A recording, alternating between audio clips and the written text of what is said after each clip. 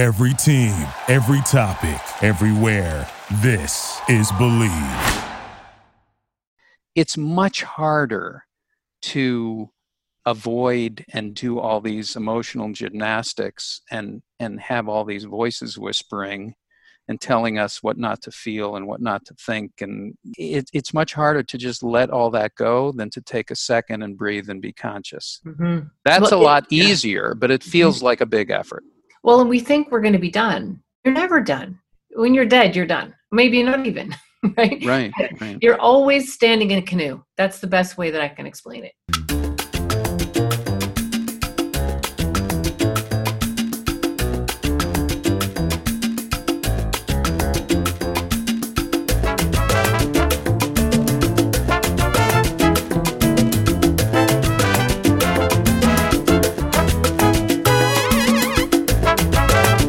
Welcome to the Mental Health Comedy Hour with Ed Krasnick and Jennifer Kolari. I'm Ed. I was Mr. Anxiety 2020.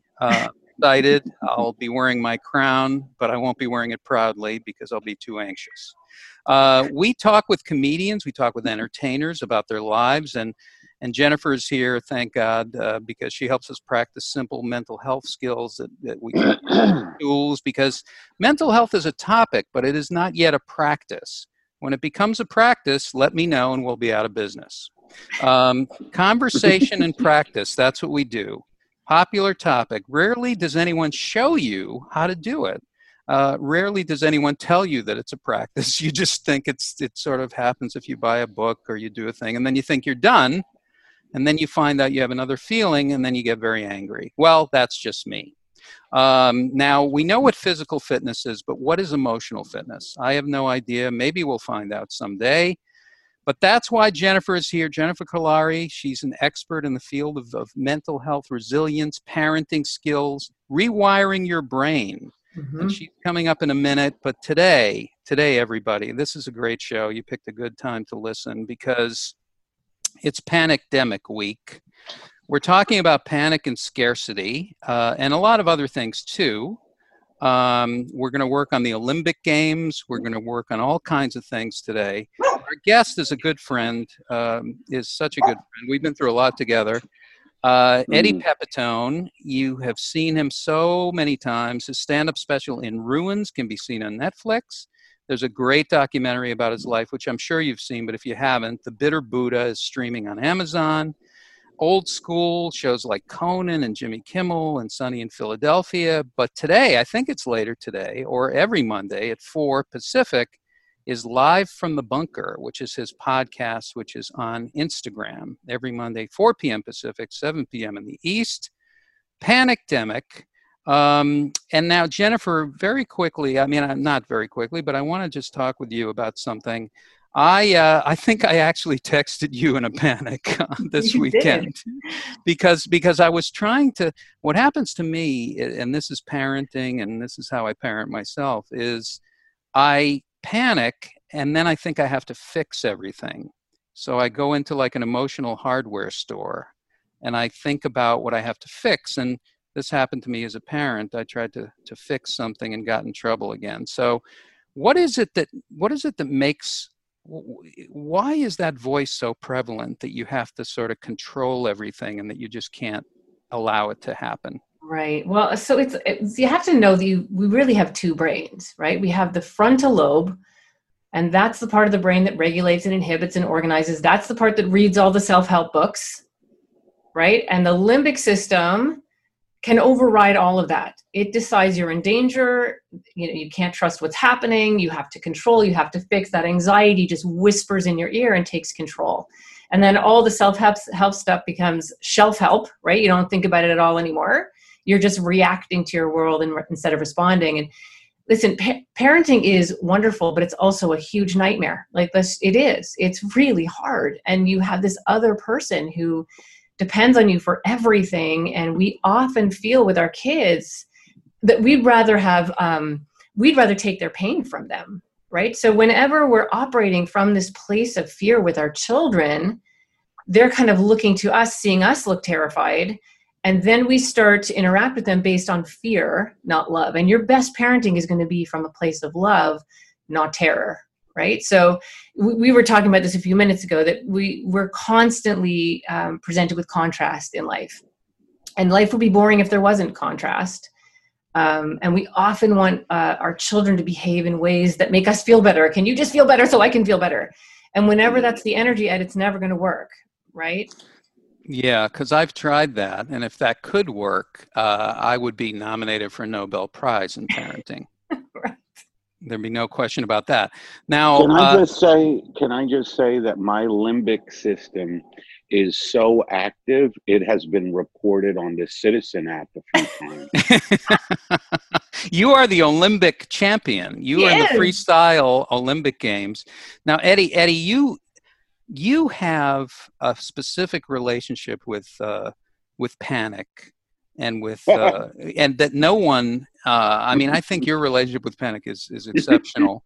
How did this start? Where is it now? Like, what do you? Because you've worked a lot on this stuff. In fact, I wouldn't be learning meditation if it weren't for Eddie. Eddie was the one who turned me on to meditation. So, what are you doing for yourself these days? Well, I have learned for me that it's sort of what you guys are talking about as far as a practice instead of, just reading a book. I think because I have experienced panic, in a debilitating form for sure, for a few years, many years actually, and what has happened is it's sort of like I have learned how to lessen it. I've learned how to lessen it. I've learned how to head it off at the path. I've learned how to minimize it through practice, daily routines of spirit, listening to Buddhist philosophers and reading Buddhist philosophy and eating well and exercising. They all are, different ways to deal with it. It's a many-pronged attack. But you do it as you're talking about like that's a daily routine. It's not, you don't wait until you experience the early warning signs of panic to go into this. This is just something that you do. This is part of your life. Well, yeah, because my life has been shaped by it, because it was so frightening and scary to me that, I needed to, it was something I couldn't ignore. And I actually thought my panic served a good purpose. I was smoking a lot of marijuana when I first got panic attacks. I'm trying to think how many years ago it was, like at least 25 years ago or more. And I realized, that my panic was telling me, if you really want to realize the full potential of your life as an artist, as a person, you have to stop smoking marijuana. Wow. So the panic was just this, it was telling me, don't, you have to take care of yourself. That was the big message of it. Mm-hmm. Mm-hmm. That's what it told you to do. And then you tried. And I don't want to brag. I know you hate to brag. Yeah. This is not bragging though. This helps people realize that you can do it. Right. So, and what you're talking about, when I was talking about lining up with love, when you're practicing that self-care and you're meditating and you're eating properly and you're exercising and you're managing your anxiety, because anxiety needs to be managed. Otherwise it will manage you. You either learn how to control your feelings or they control you. There's no option. And that's when you're lining up with love. And when you reach for something else like marijuana or shopping or whatever else it could be to control the pain, and anxiety is just pain, it's never going to work for you. Nothing from the outside is ever going to work for you. Right. And I think that's what we all need to realize. Well, that's a disappointment to me, because I've got a lot of stuff around me that is not working. And now I know why. Well, but Jennifer, like, how do cueing in, and Eddie, you're saying this too, you listen to these things instead of think that they are you, instead of avoiding, instead of resisting, you don't resist. Yeah. So how do we Yeah. practice that? How do we, what's a shortcut to sort of like Well, exercising that? yeah, I have a couple shortcuts, but the thing to understand first is that these things come in waves, right? If you think like, oh, I'm done, I can relax now, it's going to come in another wave. And then if you see that wave as, oh, I didn't have it figured out, I'm such an idiot, I didn't, what am I doing? Then you're just going to end up getting pummeled, right? So I like what Eddie was saying, that it's something that you just, like breathing, you just learn to accept and to manage. And life has these contours and these contrasts. That's what it means to be human, right? Nobody would want a life that's just perfect all the time. We think we would, we think we do, but we don't. So we have to learn how to manage that. So and the thing about anxiety and panic, first of all, anxiety gets such a bad rap. It's so important to have anxiety. Anxiety loves us. It is self-preservatory, right? It's there to keep us safe. It's just, if we give it too much of a job, it takes over, right? So every time we panic or we avoid something and we're still alive, our panic goes, oh, I am good. I am awesome. You know what? I'm going to do that again. And next time I'm going to take it even further because I did a really good job with my person and I'm still alive. And the only reason I'm still alive is because I did that, right? That's why ultimately it's about learning to be your own parent. And so when we live our lives kind of looking upward, like, can you believe this? Is somebody going to do something about this? Well, look at this. And look, you will never fix it because. Now, let me ask you something, Jennifer. How do you, because that was my biggest takeaway in my latest round of therapy was you have to learn to parent yourself, you know, in a loving manner. Now, how do you learn to do that if you didn't have parents who were loving? That is such a good question. And sent extremely mixed signals. Of course, that is really hard, and that trauma stays with you, right? When you've been parented in a way that there's this lack of love. But the truth is, we can either approach life as a victim. That sucks. I had the worst parents in the world. I'm miserable and I'm never going to be anything else. Or I'm a student. What did I learn from that? Who am I going to be? Am I going to let that define me? What kind of a parent am I going to be? What kind of a dog owner am I going to be? What kind of a neighbor am I going to be? And that gives you power. That's the only place you really have freedom, right? So there are examples all over, everywhere, of good parenting. Whether it's, you know, a parent, adult. I see. Yeah. So people don't understand the effort that it takes to avoid and resist. And this is what I do so often. And it's so much more familiar to me than just allowing. That's why I'm so tired all the time. I'm tired all the time because I'm trying. I'm trying to push something down that wants to come up. I'm not listening to the messages.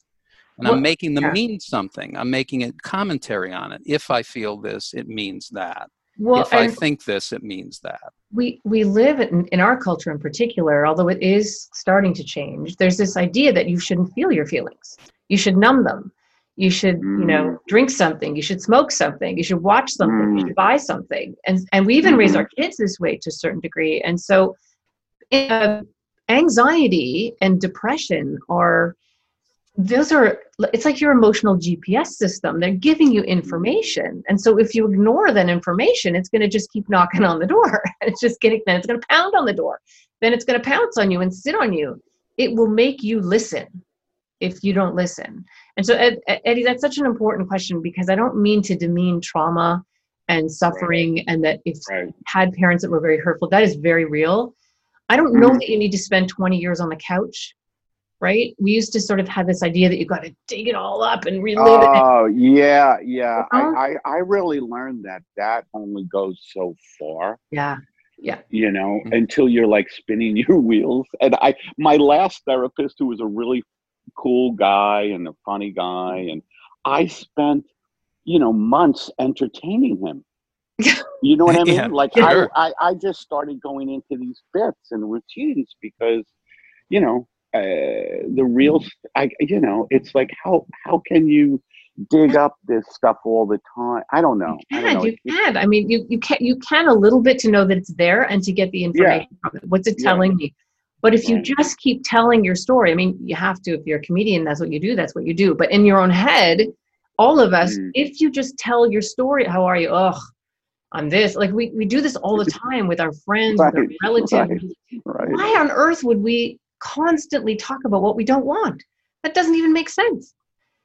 So one of the simplest things, Ed, to get back to what's a simple thing you can do, is literally start mining, start excavating and looking for even the tiniest things that give you the feeling that you are looking for that you may already have. Like the stupidest thing. This is a lot about what mindfulness is about, but literally you pour yourself a glass of water, you're like, oh my God, I didn't have to walk 6 miles for that. And it's clean and it's not going to make me sick. I'm just going to spend 2 seconds tasting this water and just be in that moment. It sounds so silly, but if we do that, we're going to build neural hardware that allows us to experience what we do want instead of constantly thinking about what we don't want and talking about what we don't want. And Eddie, you put this so well in the beginning. This is a practice, right? This is, you're never done. You never, like, this is never over, right? This is. No, I'm constantly like learning, and relearning and having, it's all that rewiring, and one of the biggest things, and it's funny because I knew I was going to talk to you guys today. So it just came into my head that that's such a big thing in mental health is self-forgiveness, like forgiving yourself, allowing yourself, like the fact that somehow I think I'm a bad person is so fundamental to my mental health. And it's like an underlying thing that is so built into me from whatever, growing up, whatever. And this isn't to be a victim. This is just noticing it, right? That I don't allow myself to appreciate the glass of water because there's such a strong voice in me going, yeah, water, great. Yeah, but look what's coming around the corner, buddy. You got a lot of problems. Yeah, water. Oh yeah, that's great. That's great that you're drinking a glass of water. What's that in the whole scheme of things? Well, and that's the pit that a lot of us get stuck in, right? You're absolutely right. And I think we have to recognize this. That's just a program. And it's a program that maybe practitioners put into their kids, but it's literally a program, which means you can rewrite and overwrite a program, at least have an alternative program. It takes years of practice to do that too. It's years of, you think that, just because I'm not conscious doesn't mean I'm not practicing. Exactly. We're always practicing something.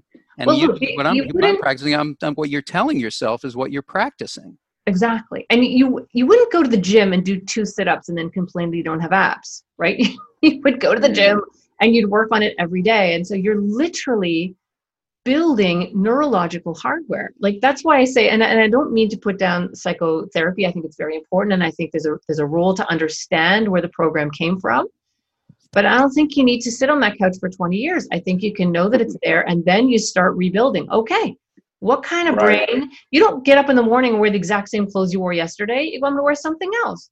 So why do we wear the same emotional clothing every single day? I felt that way yesterday, so I got to feel that way today. Everyone else feels that way, so I guess I should too.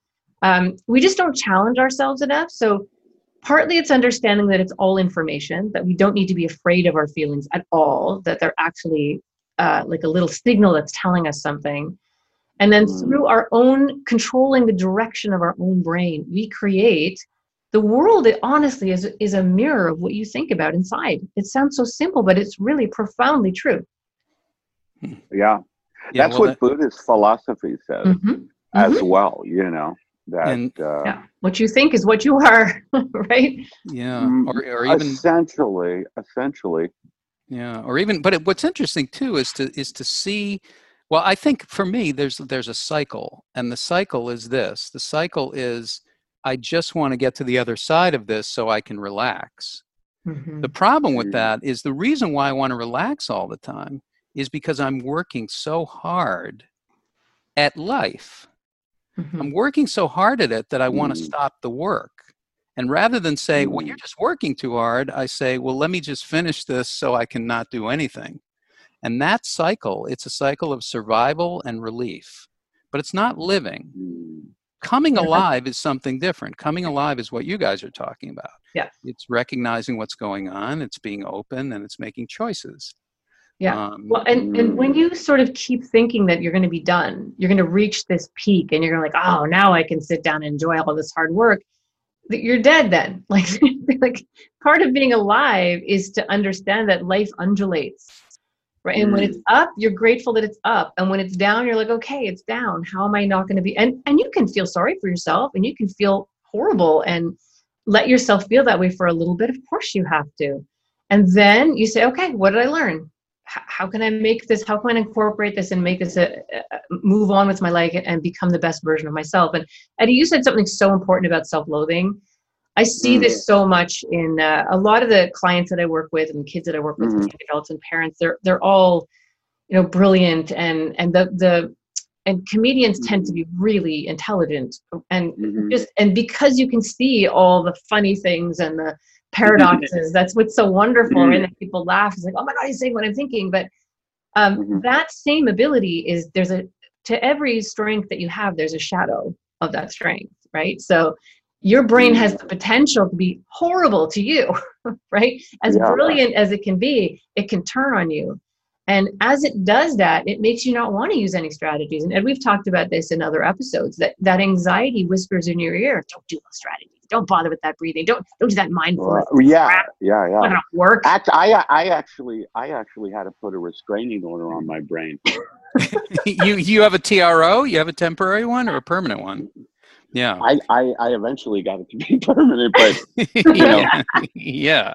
Because what is interesting though is to watch Eddie work with all of these things on stage. Because for Eddie, for comedy, for you, and it is this way for a lot of comedians, but for you especially, it is a release and it is a way of working these things through. I mean, Eddie has a great routine where he heckles himself, Jennifer.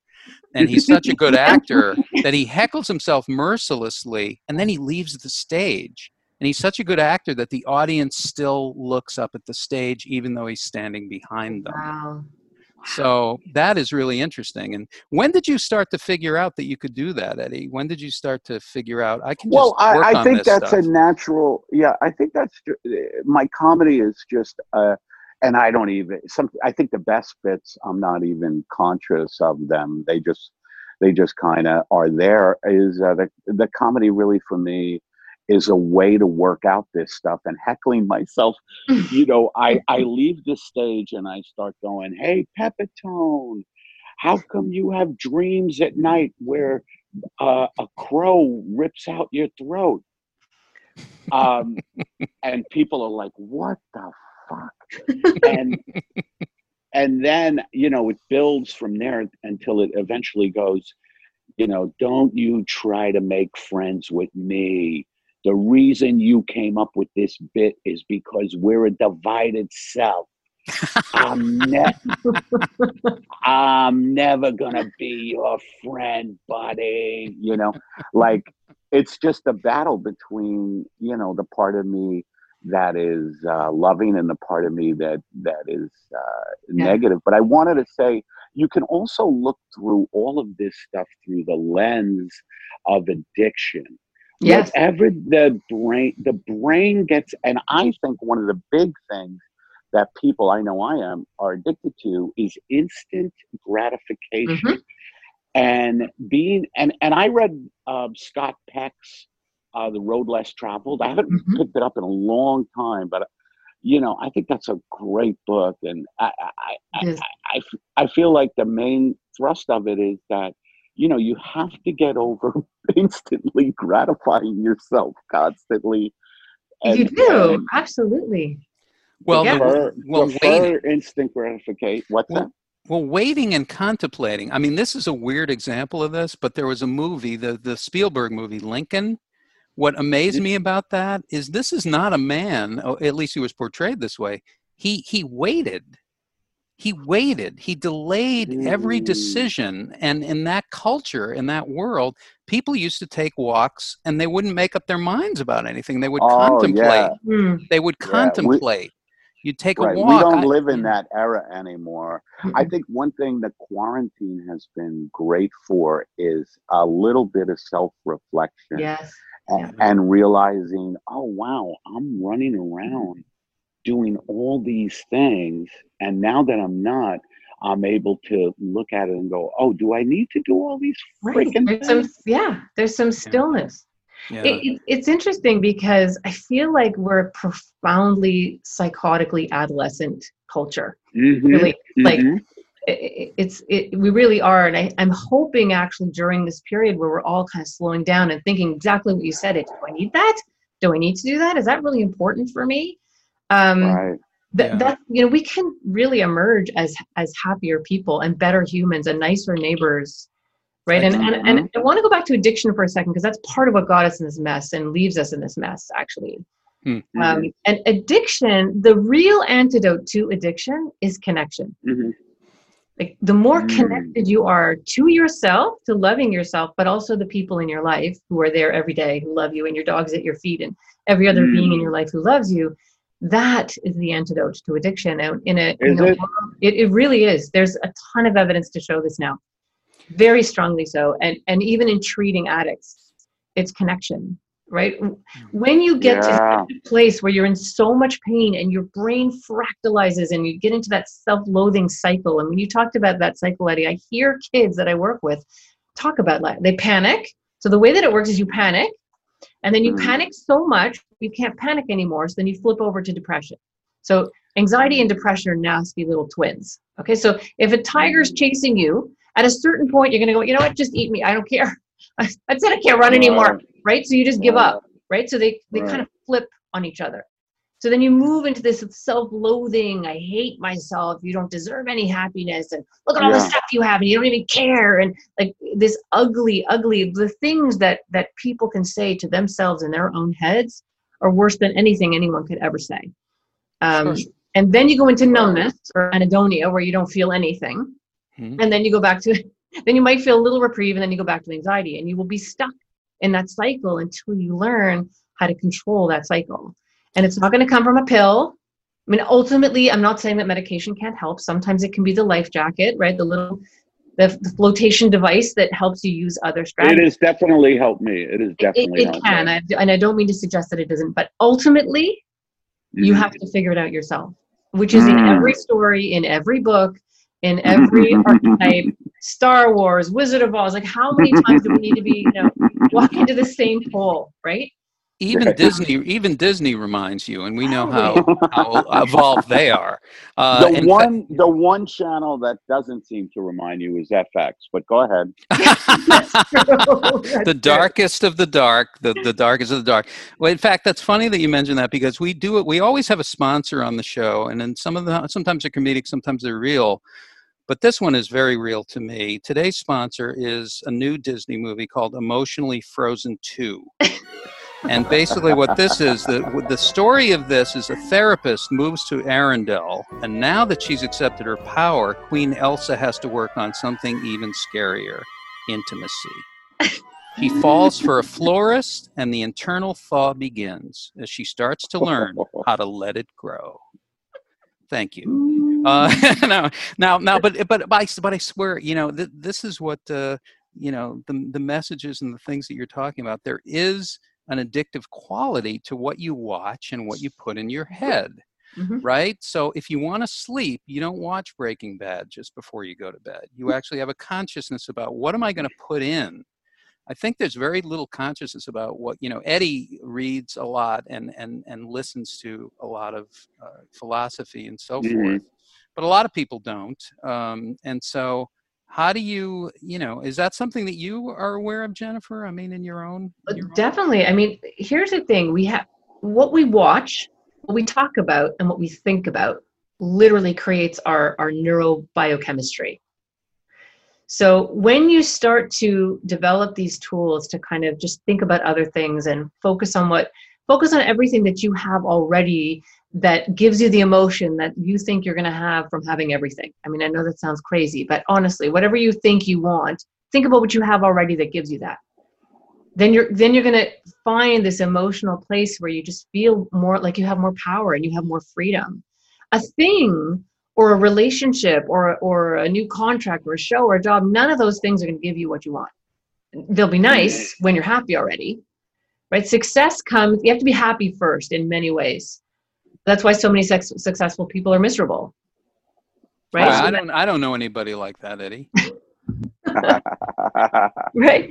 But so that what you think about, what you fill your brain with, what you read, what you watch, it creates your reality, literally.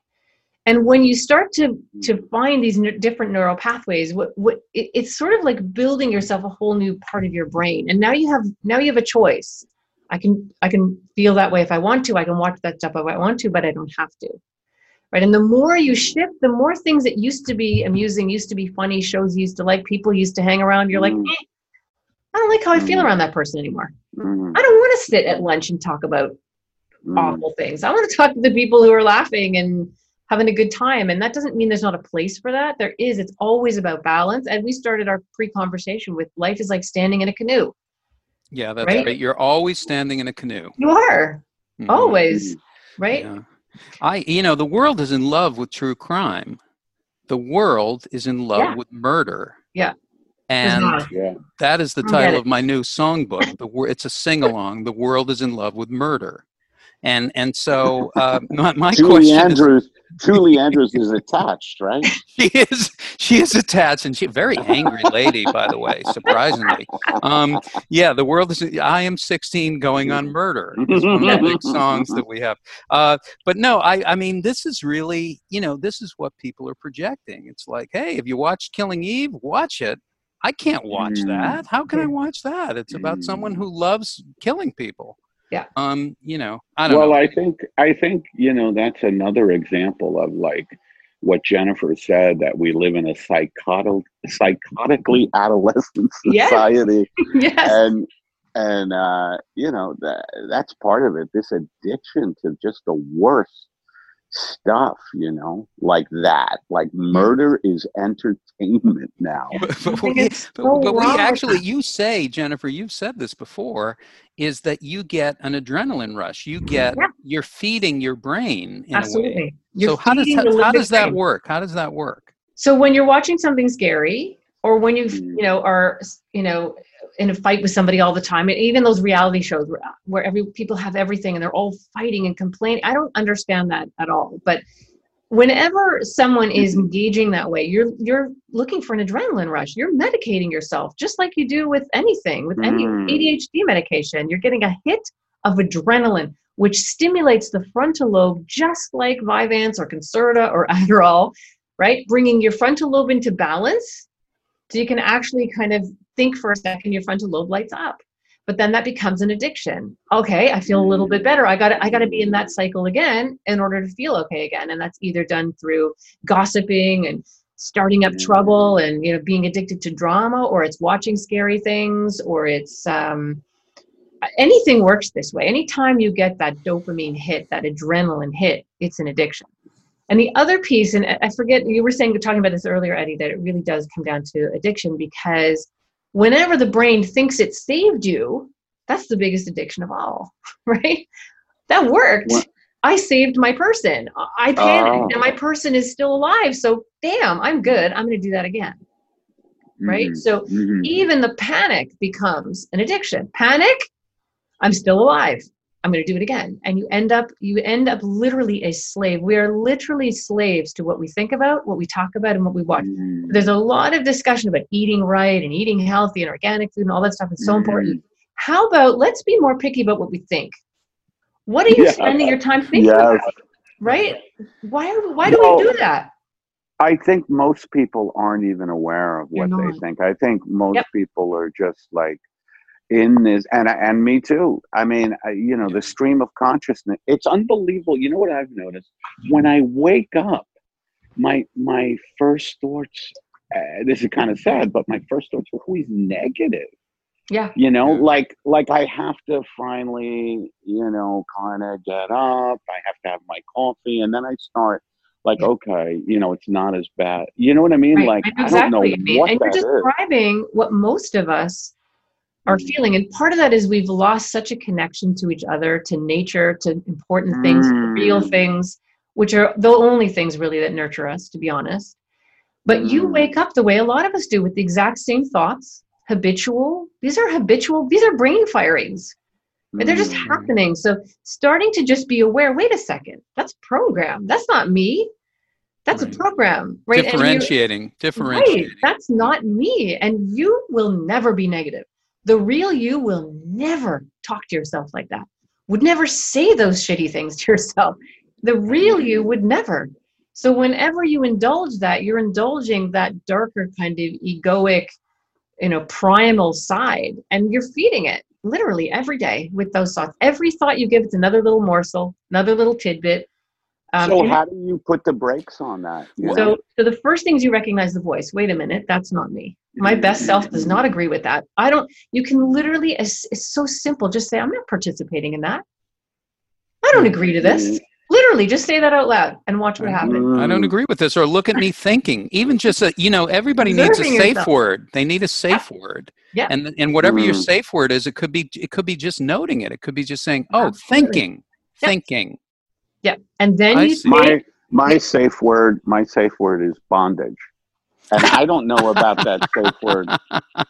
Sometimes your safe word might lead to other things. I feel like it's a mixed signal.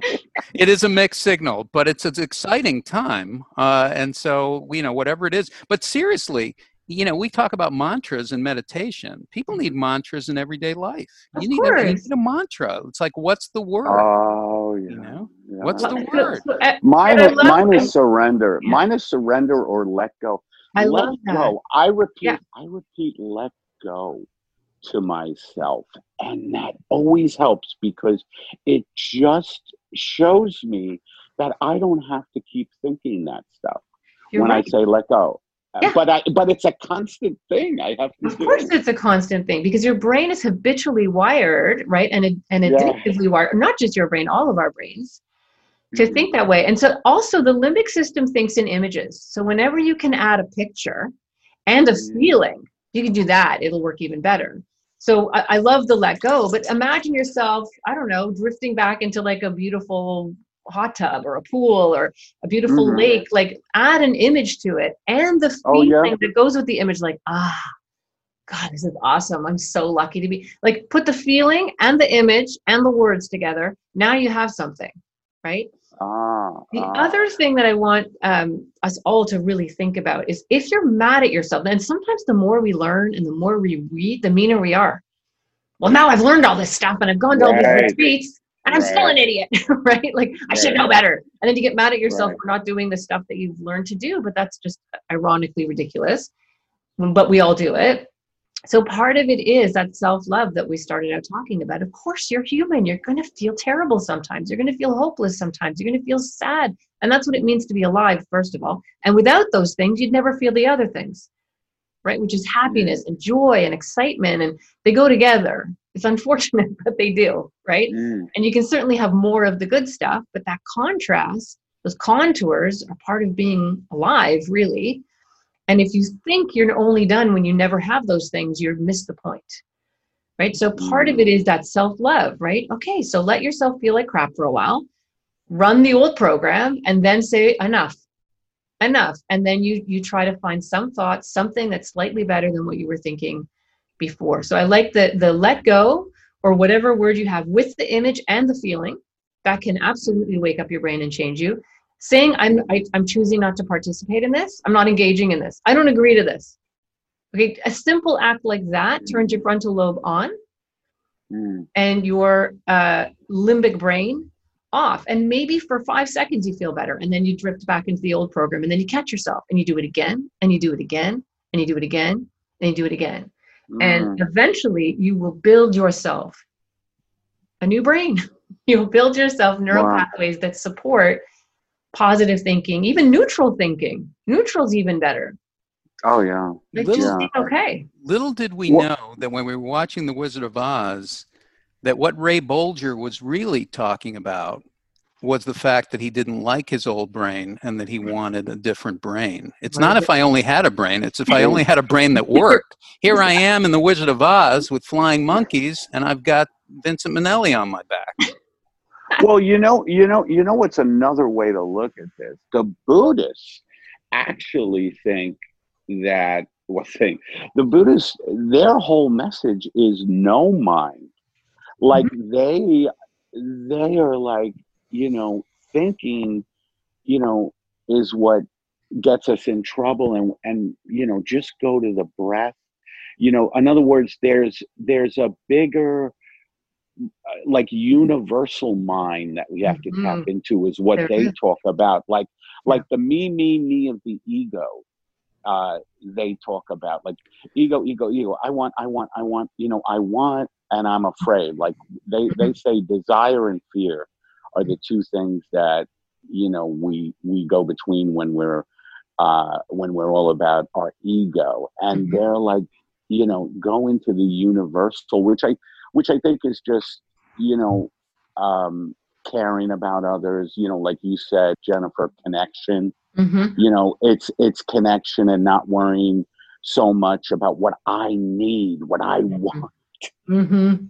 I think that's true. And that space in between, right? That neutral space where you just are. And maybe you can only be there for 10 seconds.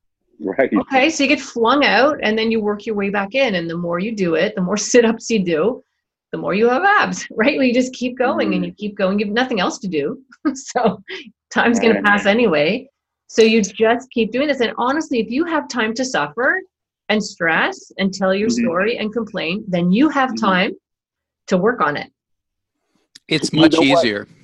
I was just going to say that for whatever reason, I always am averse to the word and the process of work. As soon as I label something work, I'm like, oh, I don't want to do that. Yeah. What is that? You can relabel it. You can say whatever it is that that you enjoy. This is just for me. This is breathing. This is relaxing. It's time for me to relax. Yeah. Well, and the truth is, you're already doing work. You're doing so much work, stressing. That's work. That's work. Right? That's a great way to put it. That is work.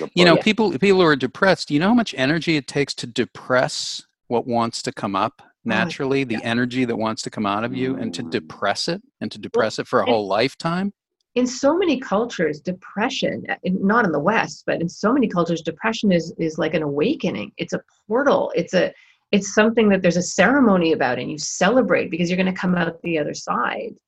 But we happen to live in a culture right now where there's they have events in other cultures where they cater depressions, and there's music and because they embrace sadness. They're not running from sadness. They know it's an emotion, and they don't run from sadness. The more you run from it, any of these negative emotions, the more powerful they get. And there's examples of that over and over and over. How many times do we have to see it? So, and you said something interesting too, that you wake up in the morning, and it connects back to work, which I'll answer in a second. But, and a lot of people, I got to work today. Or if you just change the words to "I get to," there'll be a huge shift. Oh yeah. Right? I've heard that. Yeah. To go to work, I get to have my coffee. I get to. That's just simple shift, right? But a huge one. Yeah. The work thing, and you're not alone in that. And procrastination I deal with that a lot in my practice with young people, especially today. The ADD. Well, we also have all these, all these little toys that distract us, right, from doing the real work. The biggest one being our cell phones right now, which are probably they're not going anywhere, but I do think they're the worst thing that's ever happened for kids. There's no question. But is that right? Yeah, I would think. Yeah, the levels of depression and anxiety and social anxiety around phones, that's a whole other conversation. But the work thing is really about changing states, right? If you're safe and you're doing something and you're in bed or wherever you are, your brain, the limbic system doesn't want you to change states, because if you change states, there's a new threat. I could be chased. I could be eaten. I could be whatever, right? So the brain likes to stay in the state that it's in. And that's something to be aware of. And even just having a quick conversation with yourself. I'm not in danger right now. Changing a state doesn't mean I'm in danger. Right. So there's our few really simple ones. Great. That I think can help people. I mean, and again, there's no. This all of it comes back to, you have to love yourself enough to do the good work, right? To get to a place where it's worth it, and you just start to feel better in your own skin. And I want people to hear something about anxiety. Anxiety and excitement are exactly the same things. Did you know that? Exactly. Exactly the same energy. Exactly the same feeling. If you put someone under an MRI when they're excited and they just won $1 million, or they're having a panic attack, it's going to look the same. The only difference is context. Yeah. Right? Your attitude. We give life context. Yeah. And meaning, and you give other things meaning. Like you can whatever you give meaning, if you give your thoughts meaning, especially the ones that are, crazy and way out, then it means something, and then you're strangled by it. But if it doesn't have any meaning, they're just thoughts. I'm not, just the concept of I'm not my thoughts and I'm not my feelings is a huge thing. If I was a kid and somebody told me that as a kid, I'd be a different person. I mean, I could be the Pope by now. I don't know. I would love to have all of this stuff taught to little kids. Honestly, it would change everything. Absolutely. Just that alone. If somebody said, feelings are okay. If anybody said the words to me, what you're feeling is actually okay. There's nothing wrong with you. When that'll happen with kids is when the parents get hip. It's like it's got to come from them first, I think. I think you're right, Eddie. And a lot of parents can't tolerate their children's emotions either. Absolutely. Right? My child is upset. I need to fix it. I need to buy them something. I need to call that principal. I need to call that mother. You're raising a child that way. You're teaching kids a brain that way. You're teaching kids that they can't tolerate their thoughts and feelings. Here's the thing, though, that's very difficult for me. And I'll use food as an example because we're in quarantine, and one of my big pleasures is I love pasta, you know what I mean? But it's not good for me after a certain point, and I know that, but when the craving first hits, and the craving is always first in my mind, a picture in my mind, I see the pasta, I'm like, in my mind, and I'm like, oh yeah, that's gonna be good. That's gonna be good. To be able to not indulge the craving, that moment is so difficult. It's so difficult to sit with wanting to reach outside yourself for your quote unquote happiness or comfort. How do you sit with that discomfort? How do you stay with that discomfort until it passes? And I've done it a few times. I've done it, but a lot of times I give in. Yeah. Well, it's hard. And we're talking about addiction again, right? There's something in the limbic brain that tells us I'm not going to be okay until I eat that pasta, right?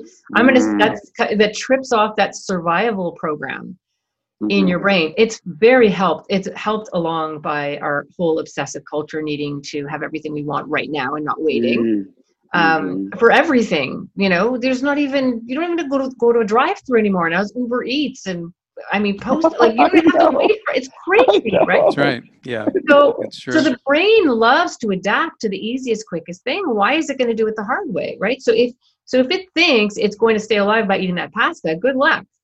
Right? So that's the first thing.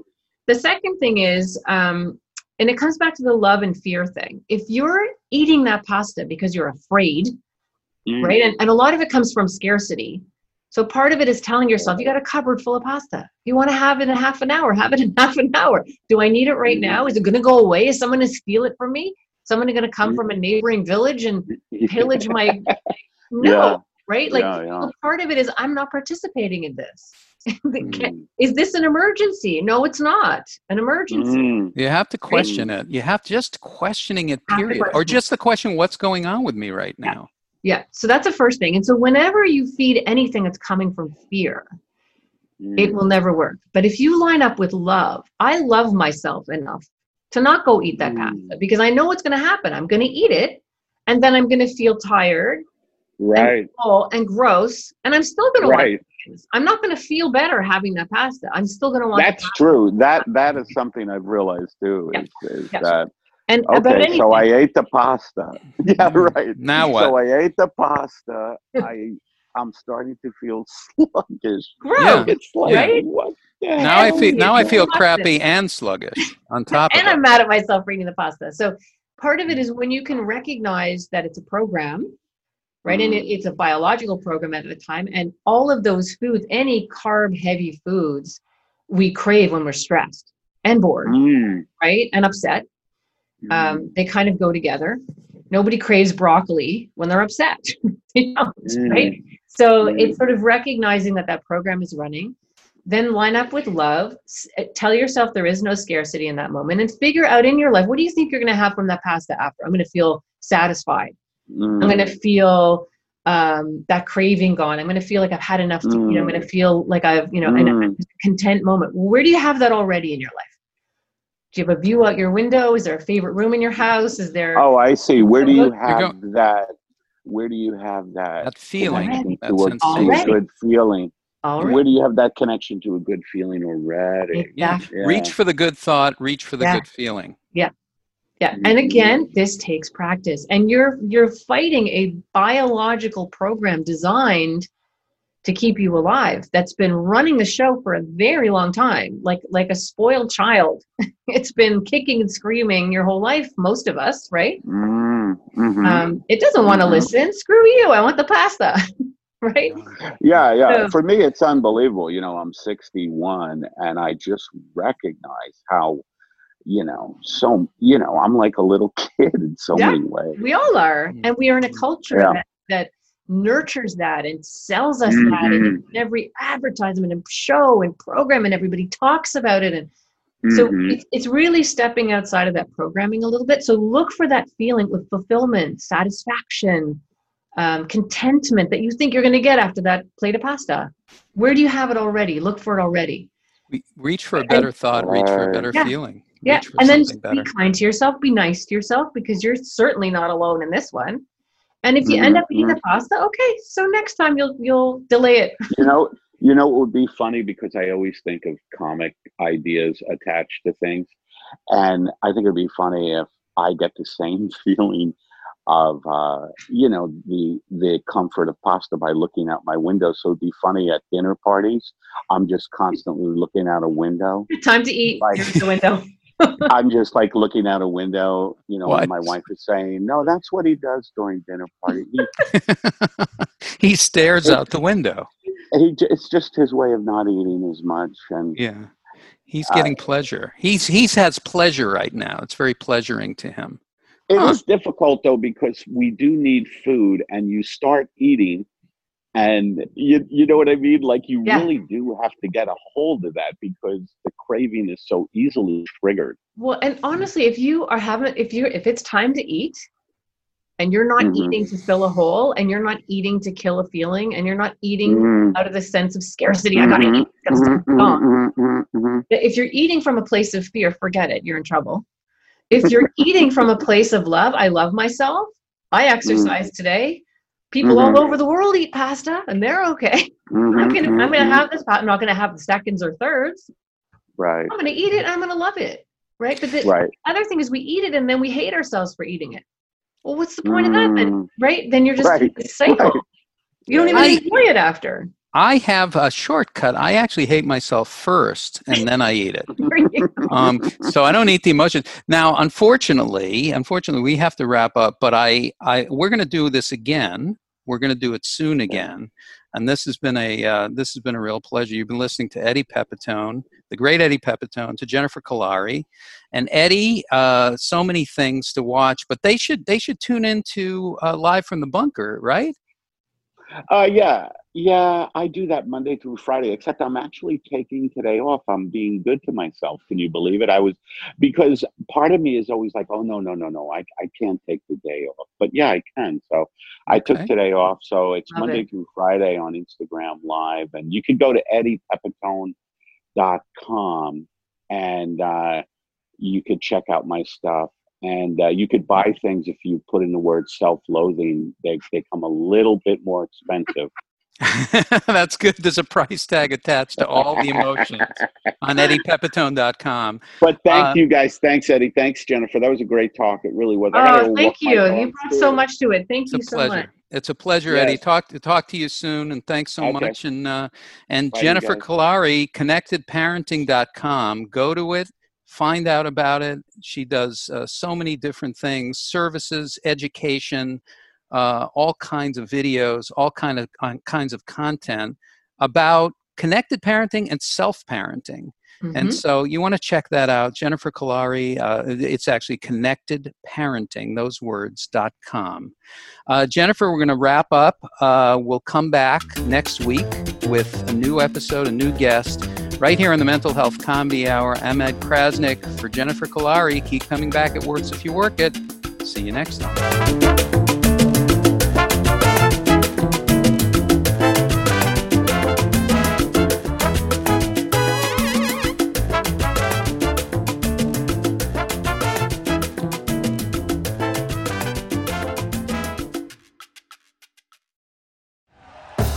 Thank you for listening to Believe. You can show support to your host by subscribing to the show and giving us a 5-star rating on your preferred platform. Check us out at Believe.com and search for BLEAV on YouTube.